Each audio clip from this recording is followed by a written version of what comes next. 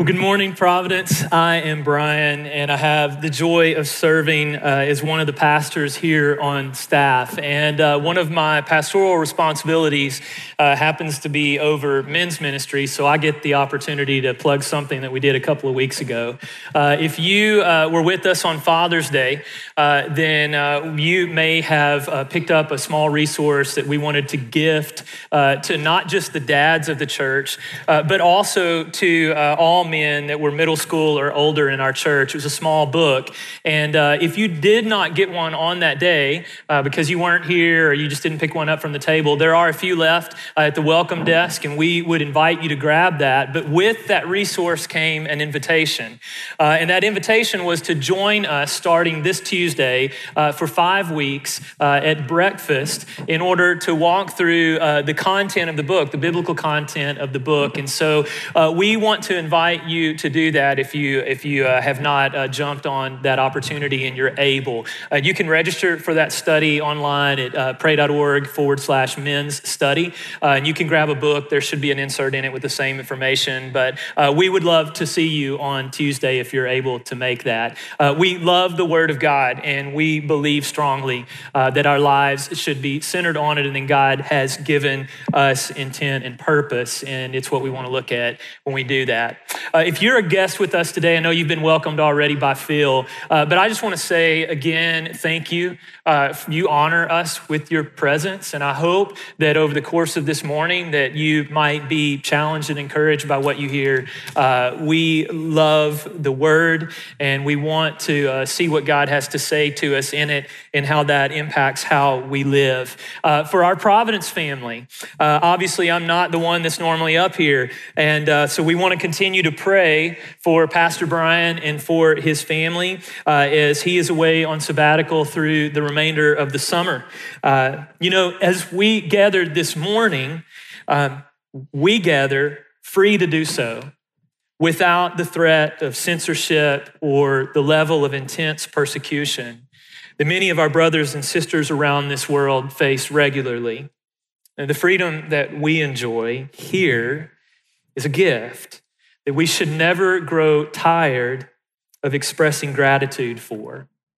And so this morning, before we open up God's Word and continue in our series on the book of 1 Thessalonians, I want to pause for a minute and just give thanks to God for all of the good gifts that He generously lavishes on us. So let's pray.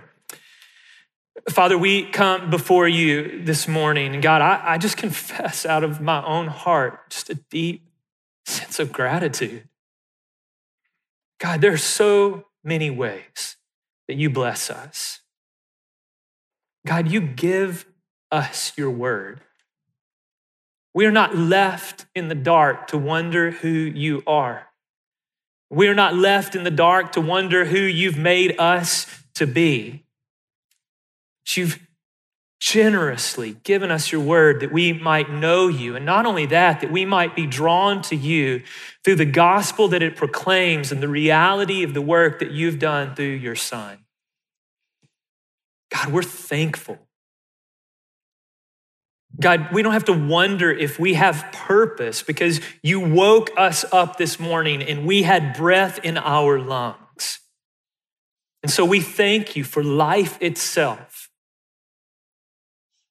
God, would you help us to see the intent and the purpose of our lives? God, I just express gratitude that in your providence and your kindness, you caused us to be born in this time in history, in this place, under the freedoms that we have. God, I confess too that those freedoms come with great responsibility. So will you help us as a people to lean into thankfulness for what you've done for us, but to recognize that you call us to something as well. And even in these next few moments, would you give us eyes to see and ears to hear what you say in your word? And even more than that, God, I pray that you might give our hearts courage to live in light of what your word says. So we look to you now for those things, and we pray this in the strong and powerful name of Jesus Christ, our Lord and Savior. Amen. Well, what is the purpose of your life? Could you articulate it clearly to other people? Or how about this question? Would people know what your purpose is simply by watching how you act and listening to the words that you say? As believers, we have a responsibility to live our lives with intent. Actually, regardless of whether you're a follower of Jesus Christ or not, what you do and how you do it matters. Your words and your actions impact more than just your life. They directly affect others around you. And ultimately, for all of us, whether we believe or not, our actions and our words bear witness either for or against Christ. How we act generally flows out of who we are, like what's inside of us. We can't long hide what's inside because ultimately it works its way out in both the things that we do and in what we say. And likewise, how we act tells others about who we really are and whose we are. It gives testimony to what we love, to what we treasure, and to what controls and even directs our lives. This is why when Paul writes a letter to the Thessalonians, or to anyone for that matter, because we have several of Paul's letters to churches throughout the New Testament area, he is concerned always with living in a way that reflects the principles of the kingdom of God, and more importantly, of its King, Jesus. For Christ to be known as the Savior and the King, the truth must be proclaimed in both our words and our actions. As we've been reminded each week that we've opened up this letter, Paul writes to the Thessalonians out of joy that they have continued in faith even in his absence. We know that when Paul came to Thessalonica, he preached the gospel and some believed, but they were only there a short time before they had to flee the city because people were persecuting them. And as he left, he got further away from them in distance and in time, and his heart longed to know whether they had clung to the faith that they had heard and received. And so he sent someone back to check on them. And that person returns to Paul with a report that not only had they embraced the gospel, but they were thriving in it. And it delighted Paul's heart. And so he writes this letter to commend them, but also to encourage them to continue to grow in their faith and to exhort and correct them when necessary, which is a little of what we're going to see today, both a mixture of encouragement and exhortation. So let's read this passage from 1 Thessalonians chapter 4. Now, if you came this morning and you don't have a Bible, then there ought to be one under the chair directly in front of you or to your right or your left. And if you don't own a Bible, we would love for you to and invite you to take it with you as our gift to you. As a people, we believe that we will know God best when we know his word that he has given to us. And so we're in the book of 1 Thessalonians in chapter 4, and we're going to read verses 9 through 12. If you're unfamiliar with the Bible, you can actually find the book of 1 Thessalonians by looking at the table of contents in the front. It's going to be toward the end of the Bible, but you can actually find it that way. But this is what Paul writes in his letter in this place. Now, concerning brotherly love, you have no need for anyone to write to you, for you yourselves have been taught by God to love one another.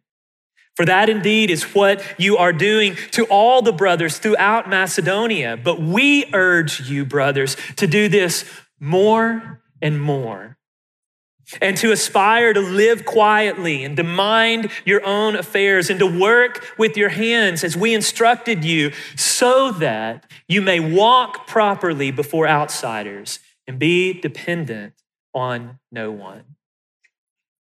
In this portion of Paul's letter, we see Paul reminding them and us that love must be the foundation for how we live, for how we move, for how we breathe. And this is really the first point that I want us to consider today. People of the kingdom excel in love. Love is where Paul begins this exhortation. What follows this will speak primarily toward how we conduct ourselves within the context of our daily responsibilities, namely our work. But love must be the motivation for why we both work the way we work and for how we conduct ourselves with one another in the context of our work and our responsibilities.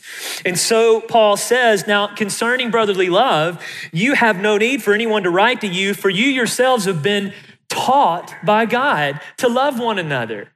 Paul says that Thessalonians don't need to be reminded to root everything in love because they've been taught by God himself how to love. So why does Paul say this? And what does he mean when he says that God has been their teacher? It's really important for us to remember that Paul was a Pharisee before he was a follower of Christ. He had studied the Old Testament for years. And as a Pharisee, he'd even committed his life to knowing the word of God as they had it, the Old Testament, and following that word and protecting it. So when he says the words, you yourselves have been taught by God to love one another, he likely would have been remembering passages like Isaiah chapter 54, verse 13. All of your children shall be taught by the Lord, and great shall be the peace of children. Or perhaps even Jeremiah 31, verses 33 and 34. For this is what Jeremiah writes. For this is my covenant that I will make with the house of Israel after those days, declares the Lord. I will put my law within them, and I will write it on their hearts. And I will be their God, and they will be my people. And no longer shall each one teach his neighbor and teach his brother, saying, know the Lord. For they shall all know, from the least to the greatest, declares the Lord. For I will forgive their iniquity, and I will remember their sins no more. From the mouth of prophets like Isaiah and Jeremiah, God had been declaring that there would come a day when people would no longer need to teach or be taught about the Lord because they would know him. Don't miss this. With the coming of Jesus Christ, this promise was ushered into reality. And the abiding presence of the Holy Spirit was at work to bring to fruition this truth among those who know Christ as their Lord and Savior. Paul, as a Pharisee, knew the Word of God, but he did not know God. When Paul came face to face with Jesus Christ, everything changed. And suddenly the words that he had dedicated his life to became real in his heart, and God was his teacher, bringing alive all of those truths. Paul knew this full well. When we hear this passage, as New Testament believers, it ought to cause us to remember the words of Christ from the 13th chapter of the Gospel of John. As Jesus was teaching and preparing his disciples for his imminent departure, he said to them, a new commandment I give you, that you love one another. Just as I have loved you, you also are to love one another.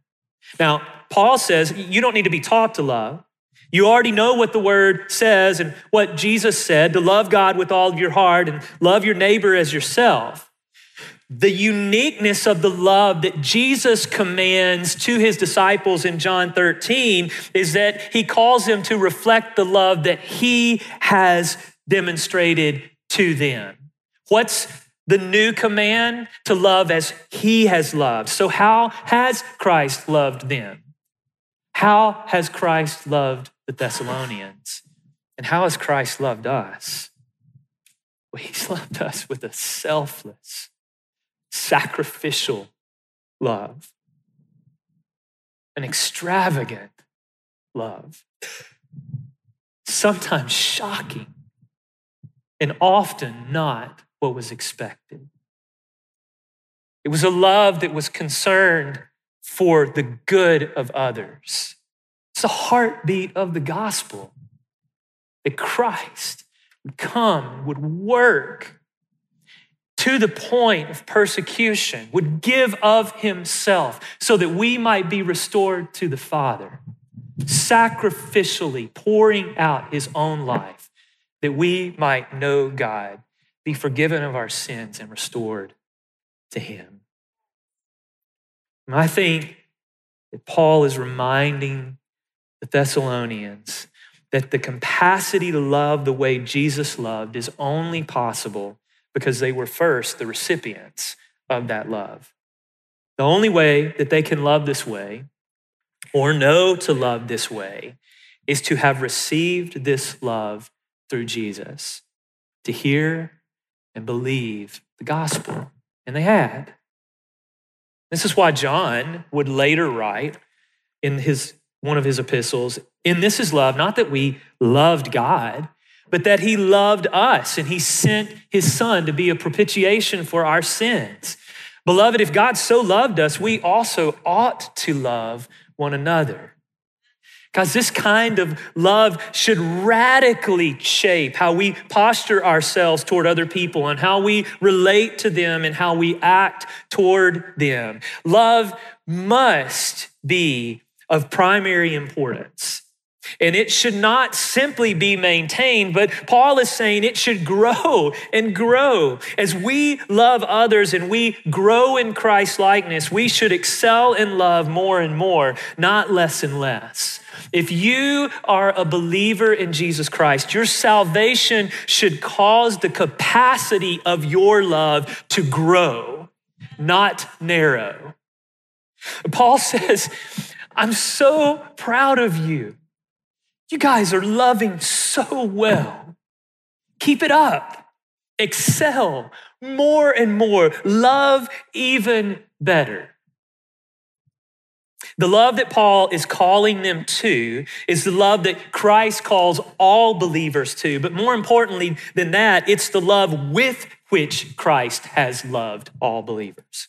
The love God calls us to is the love that we have received from God himself. God is our teacher. It's a love that is outward focused for the good of others and the glory of Christ at its center. And this is why Paul starts with the encouragement of love. He champions it to continue more and more. It must be what drives what he tells them to do after it. Providence, as a body of believers, there are a lot of things that people might say of us.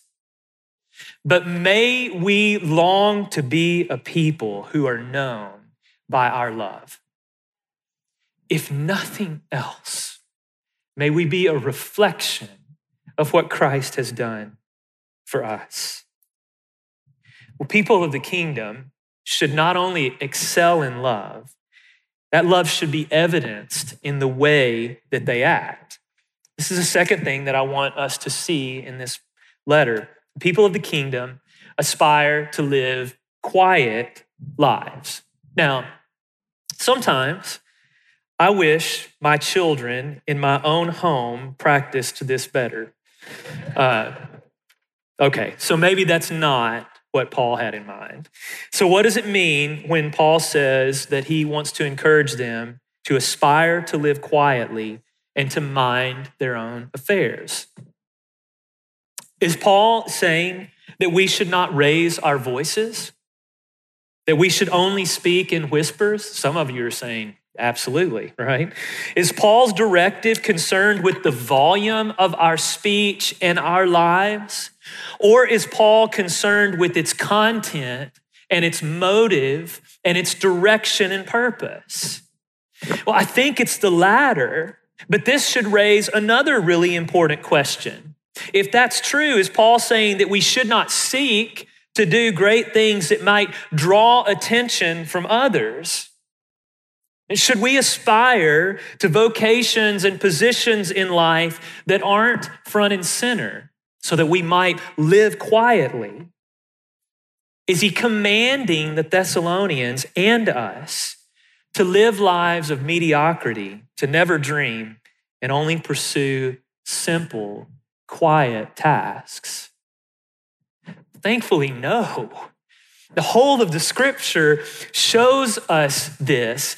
Paul is not saying that as a believer we should lack ambition. On the contrary, Paul and the rest of the Holy Word remind us that God has called and equipped us for specific tasks, and that we should be content to live within his calling. Right? After all, God made Abraham the father of a nation. He made David a king. And he made Paul a missionary who drew the attention of the Roman Empire and its ruler. A quiet life is not an unproductive life. It's not a lazy life. And it's not a life with no excitement or meaning.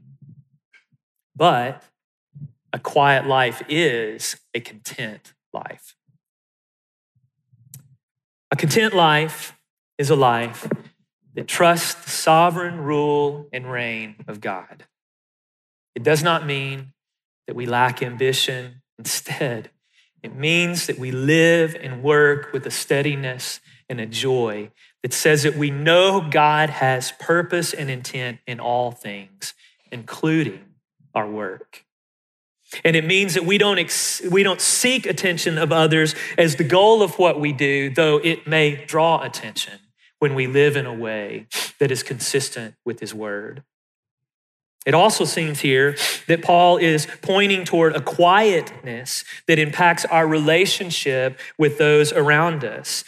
From what we can gather by the content of both of Paul's letters to the Thessalonians, because we have two, it appears that some who believed in Jesus as their Messiah when the gospel was preached were so enamored by the thought of Christ's second return, and we ought to long for that. We believe that he's coming back to complete what he began at his resurrection, to usher in the new heaven and the new earth. But there were some believers there in Thessalonica who were so enamored by that thought that they had abandoned normal living. They'd quit working, and they were simply waiting for Christ to appear. And in doing so, they were becoming a burden on those who were working in the church. This can be seen in Paul's writing as he issues the warnings that he issues in his second letter to the church in Thessalonica. In that, he says in the second letter in chapter 3, we hear that some among you walk in idleness, not busy at work, but busybodies. Paul says it. It's here. The burden that they had placed on the community of faith was not only involving daily provision, like they couldn't provide for themselves, but it also seems that it was straining their relationship with one another, and it worked itself out in how they related to one another. Those who were idle didn't stay busy, but Paul says they were busybodies. So what does he mean? Well, they had time on their hands that they should not have had they been taking seriously God's call on their lives to work with purpose. And idle time turned into being busy in other people's business. Because of that, they were not living quietly. They weren't minding their own affairs. They were disruptive to those around them. And they concerned themselves instead with critique and commentary about others' lives, both within the body of Christ and the church and without in its community. Those outside of the church apparently saw the way these individuals were living, and it left a really bad taste in their mouths with respect to Christ and to his people. Paul is encouraging them to work for the glory of the kingdom and its king. This is a third thing that I want to point out in this passage. People of the kingdom exalt Christ in their work. The ultimate purpose of our lives is to live in a way that all we do is directed toward God.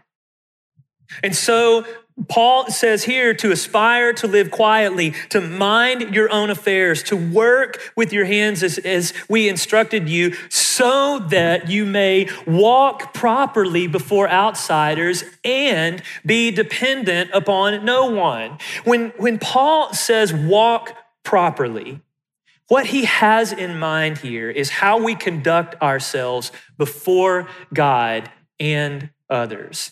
He's already encouraged this earlier in this letter that we've read and looked at just a few weeks ago. He reminds them of he and his traveling companions' own work and witness among them when they first came. What he says in chapter 2 is this: "For remember, brothers, our labor and our toil. We worked night and day, that we might not be a burden to any of you, while we proclaimed to you the gospel of God. You are witnesses, and God also, how holy and righteous and blameless was our conduct toward you believers. For you know how, like a father with his children, we exhorted each one of you and encouraged and charged you to walk in a manner worthy of God."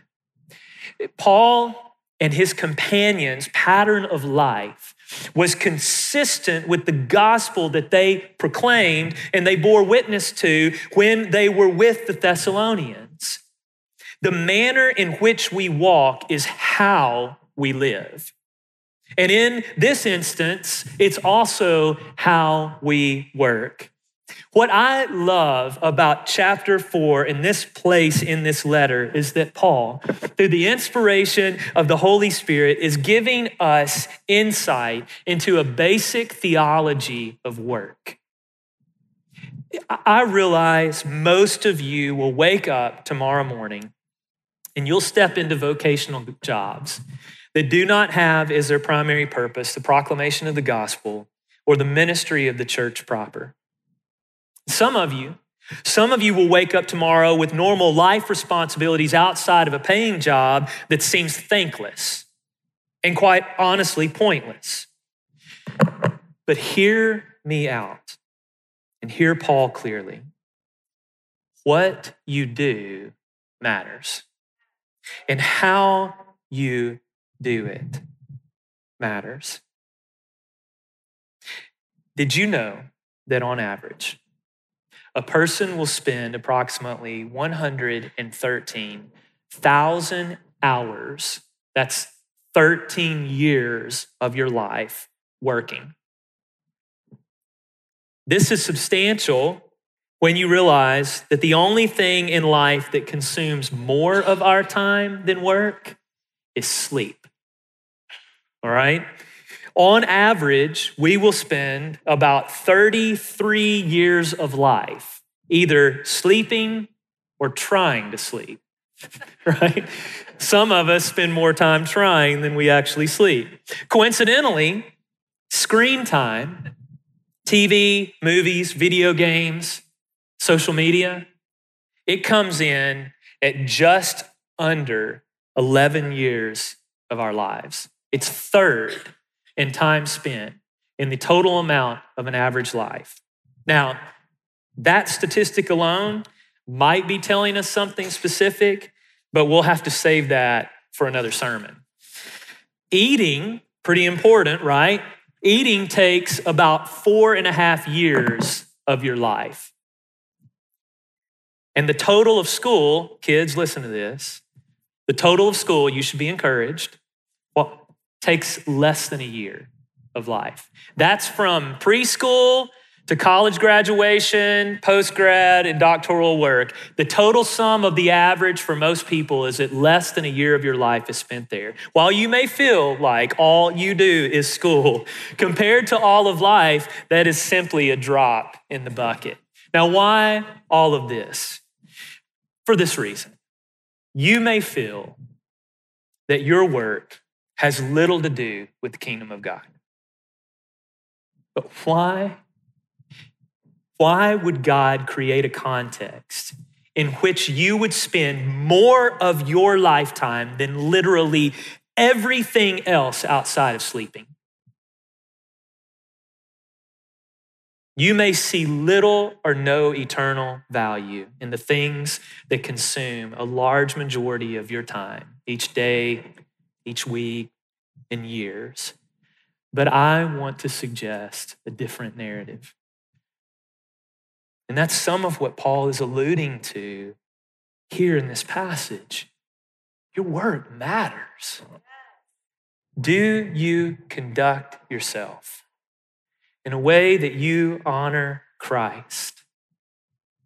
Are you humble and gracious and wise and honest, trustworthy, patient, careful, and intentional? God in his grace made work to be full of dignity. And God in his grace made work in a way that it provides for our basic needs. God in his grace made work to be fulfilling. God in his grace made work to be an act of worship. How we work matters as much as what we do in our work. But Paul is also saying how we conduct ourselves gives witness to an unbelieving world. Our decisions in this respect, good and bad, shape how those outside of the church view the whole family of God and the God that we proclaim. Paul is warning the Thessalonians that being lazy when it comes to our posture toward our responsibilities leaves a bad taste of the gospel in the mouths of those who don't believe. We should walk properly before outsiders with this goal in mind. That's the words of Jesus from the Sermon on the Mount in Matthew chapter 5. We ought to work in a way that the world sees our good works and does what?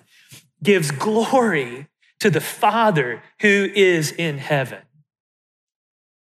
Not only is our work part of God's good design, it's a vital part of our witness. Our work, generally speaking, is also how we provide for our needs. This is why Paul says, work with your hands as we instructed you, so that you may be dependent upon no one. Now, Paul wants people to be intentional in pursuing work that provides for basic needs. So I want to give a caveat here, and I need to say this. This in no way is to be interpreted as a harsh view toward the reality that some people may find themselves in need of basic things. In fact, this was a common reality in the context of the New Testament church and was even at some level expected, so much so that what we see as a pattern in the New Testament is the early church actually rallied around those in need to care well for one another. It's part of our responsibility to do so. So what Paul is speaking to here is not that kind of need. What Paul is speaking to here is the person who has the ability to work, who chooses not to work and presumes upon the generosity of others out of choice, not circumstance. They're two very different things. To do the latter, to choose to be lazy in the way that we view work and in how we do work, presumes upon the grace of God, the generosity of others, and quite frankly, it's sinful. Work is a good gift from God. This is seen in the whole of the scripture, but we really don't have to go any further than Genesis 1 or 2. Before the fall, do you realize that God, in his kindness, when he made Adam and Eve, made them with a task in mind? He gave them work to do, and it was meant to be fulfilling and meant to be honoring to them. Work is not a result of the fall, though you may think sometimes your work is a result of the fall. It's not. The brokenness of work is, certainly. And the brokenness in work is. But work itself is fundamentally good and a good gift. We were made to work. And we were made to live with intent. And both should flow out of love, the love that we have received from Christ. We will find our work fulfilling when we understand that it is an outworking of the gospel that saved us. And so as we close, I want to encourage you guys with two, maybe not simple things, but two things. First, let the love of God motivate your work. Do you see what you do is God's good gift to you? He's equipping you and providing you with both skill and opportunity to do that thing, to have that responsibility. If not, I encourage you to consider this biblical reality and let it fuel how you approach what you do tomorrow morning and every day going forward. And then finally, honor God through how you work and in the work that you do. So how should we work? We should lean into our responsibilities in a way that we reflect the character of Christ in how we work. And we should work in a way that will allow God, through the beauty of work, to provide for our needs and point others toward him. In doing so, we embrace and reflect what it means to be a people of the kingdom. So let's pray. Father, thank you. Thank you for the gift of work. God, when you knit us together, you made us with purpose, and a lot of that purpose is tied up in how we navigate this world in the context of responsibility and work. You made us for it, and you made it for our good, and you made it to be for your glory. So as a people, God, would you cause our hearts to wrap around that reality, to see what we do and how we do it as something that matters tremendously because it is a reflection of your kindness to us and an overflow of the gospel that saved us, the gift of Christ that you gave to us, that we might be restored and our work might be redeemed.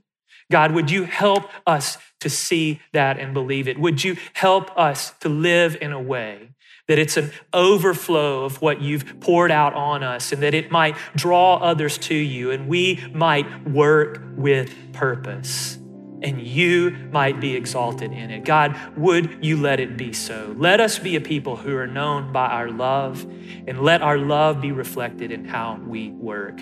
We thank you for your word. And we thank you that this is only possible because what you've done for us through Christ on the cross. And it's in his name that we pray these things. Amen.